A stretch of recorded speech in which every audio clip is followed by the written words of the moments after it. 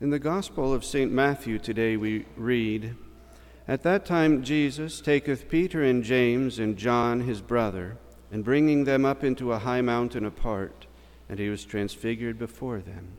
In the name of the Father, and of the Son, and of the Holy Ghost. Amen."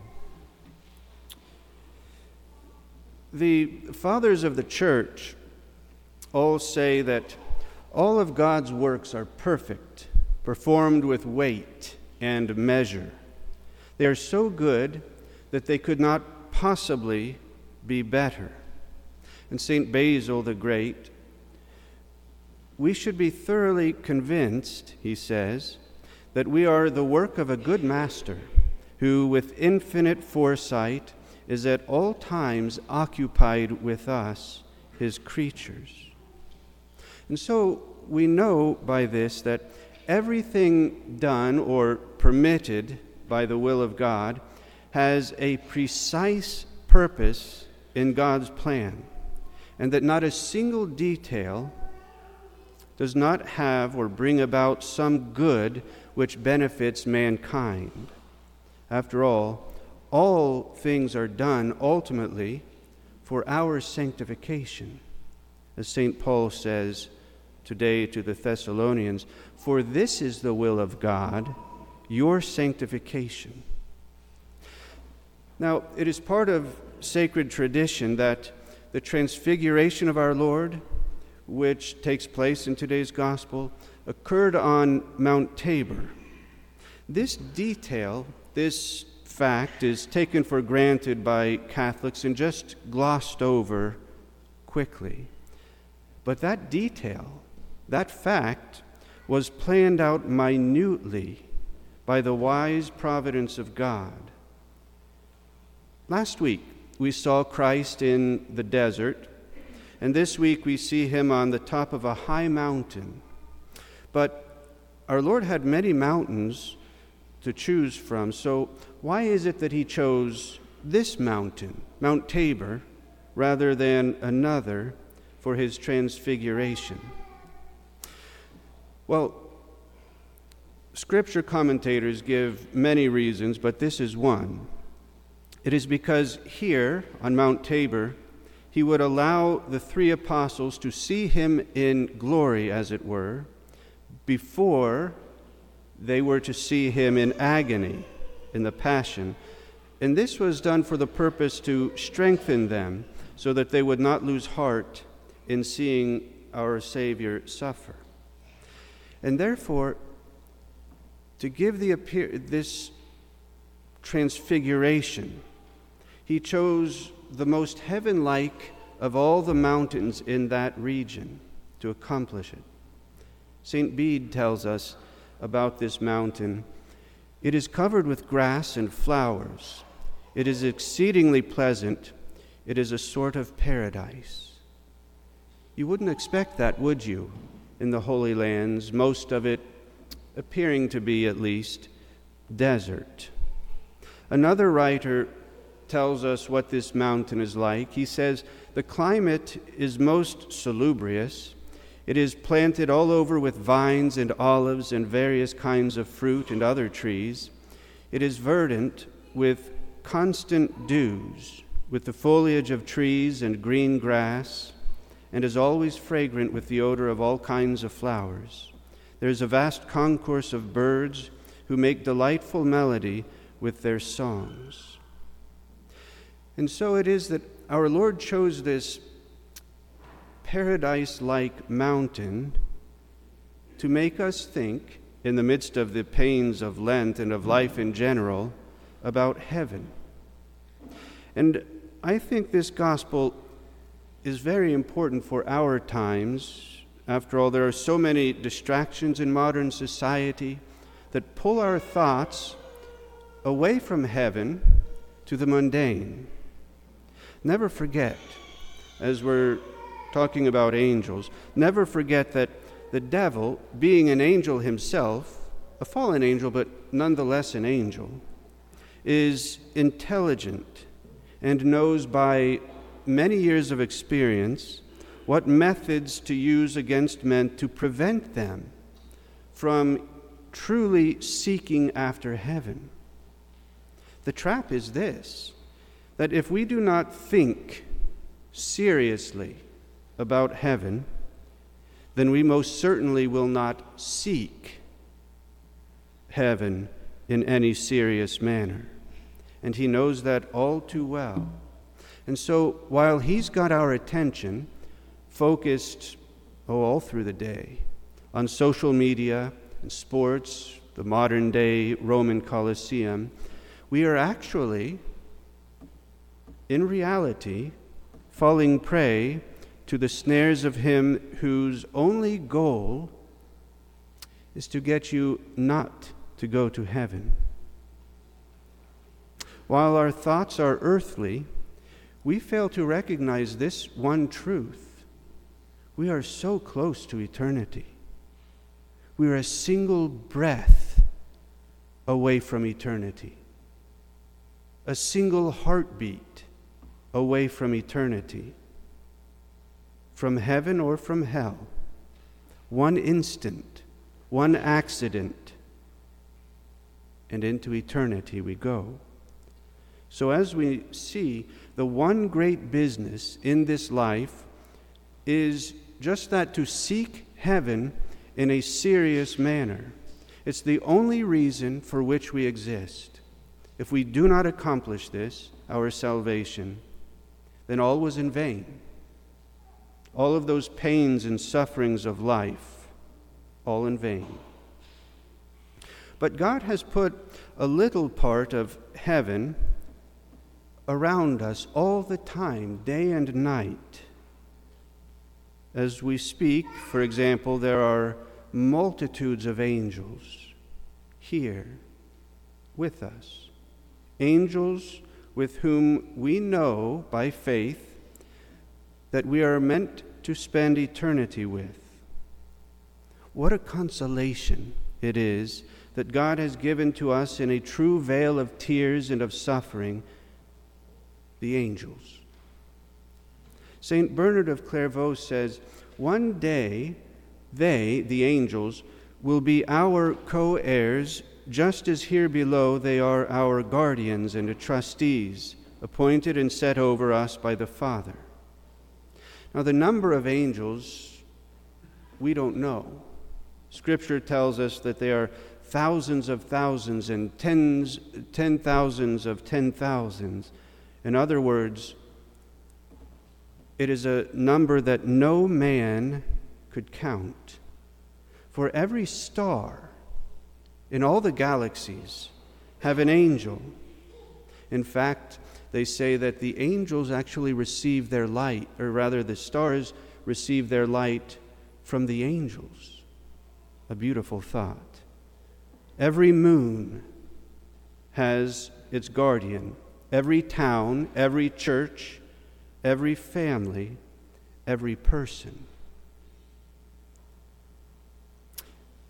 And every person that has existed from Adam until the last man on earth, they will not share the same angel. Each one will have a different angel. So their number is uncountable. And these angels, we should know, have such an affection for us that they will do everything to get us to heaven. And even more, they will do everything to see that we get a higher place in heaven than they possess at present. Such is their fraternal charity towards us. The power of an angel, what is it like? Well, one pious book said that one single angel could defeat millions of men set in battle array. Indeed, he continues, all the men of the world united together. One angel.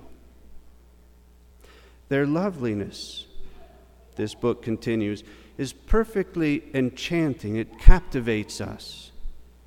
Everything about these dear angels enraptures us.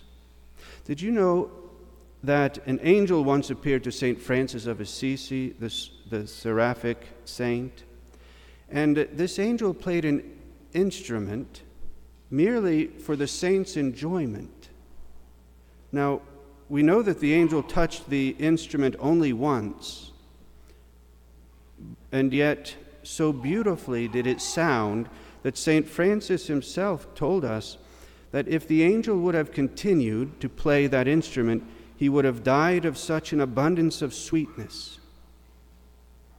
Another true story which is attested to in history: there was once a religious who lived out in the desert, a sort of hermit, and an angel appeared to him and began to sing. The beauty of this angel's chant so captivated him that the hermit miraculously lived for centuries in that desert without fatigue, without weariness, and with so much joy, they say, that he thought that only 15 minutes of his life had passed by. Now imagine what it will be like to hear countless multitudes of angels, each with a hymn so distinct from all the other angels that it will captivate us for all eternity and never end.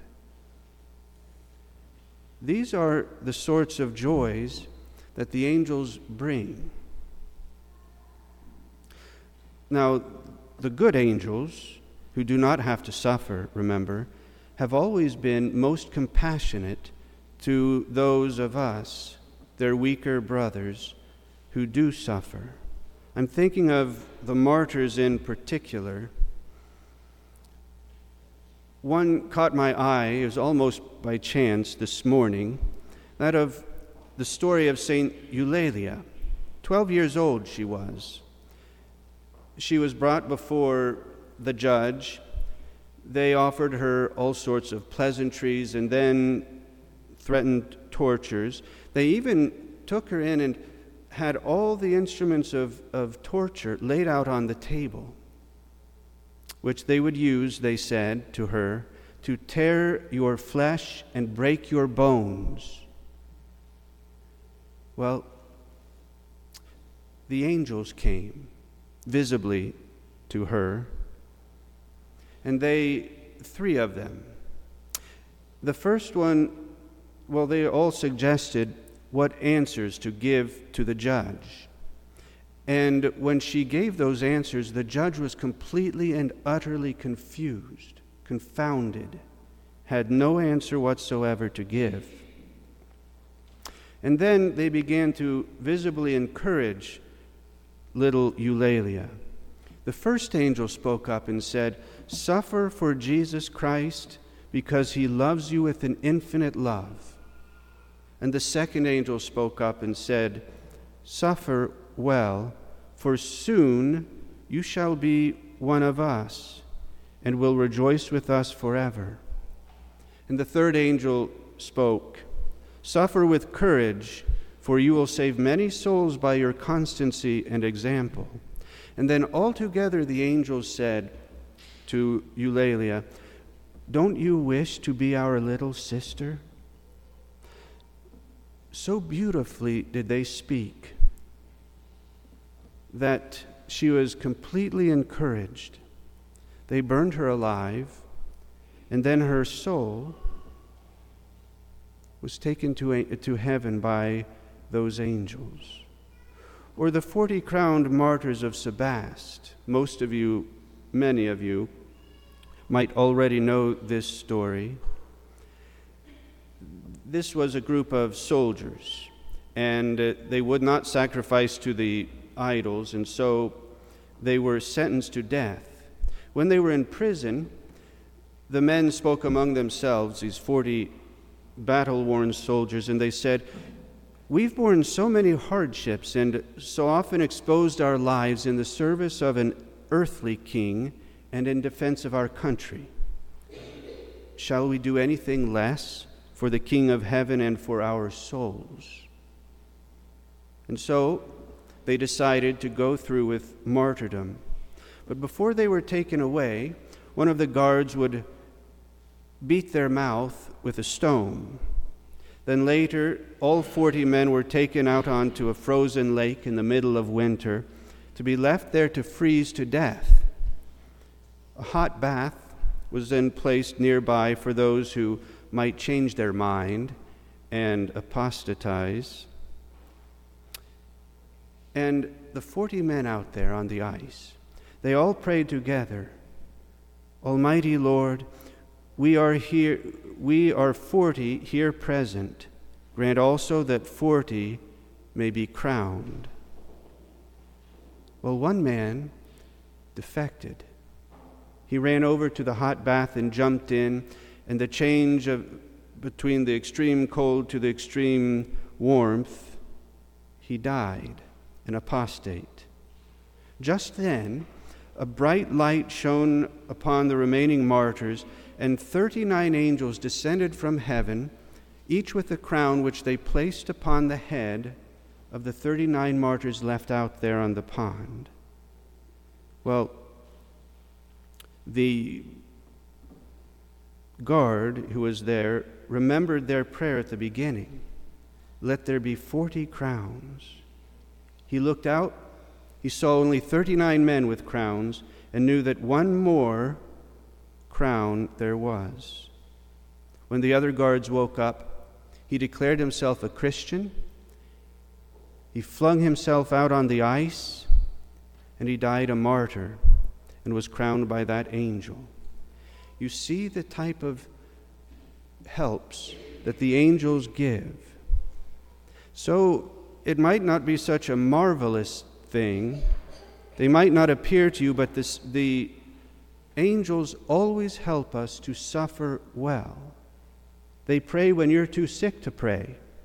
They suggest pious thoughts in your sickness. They obtain by their prayers all the courage that you need. So today, in Lent,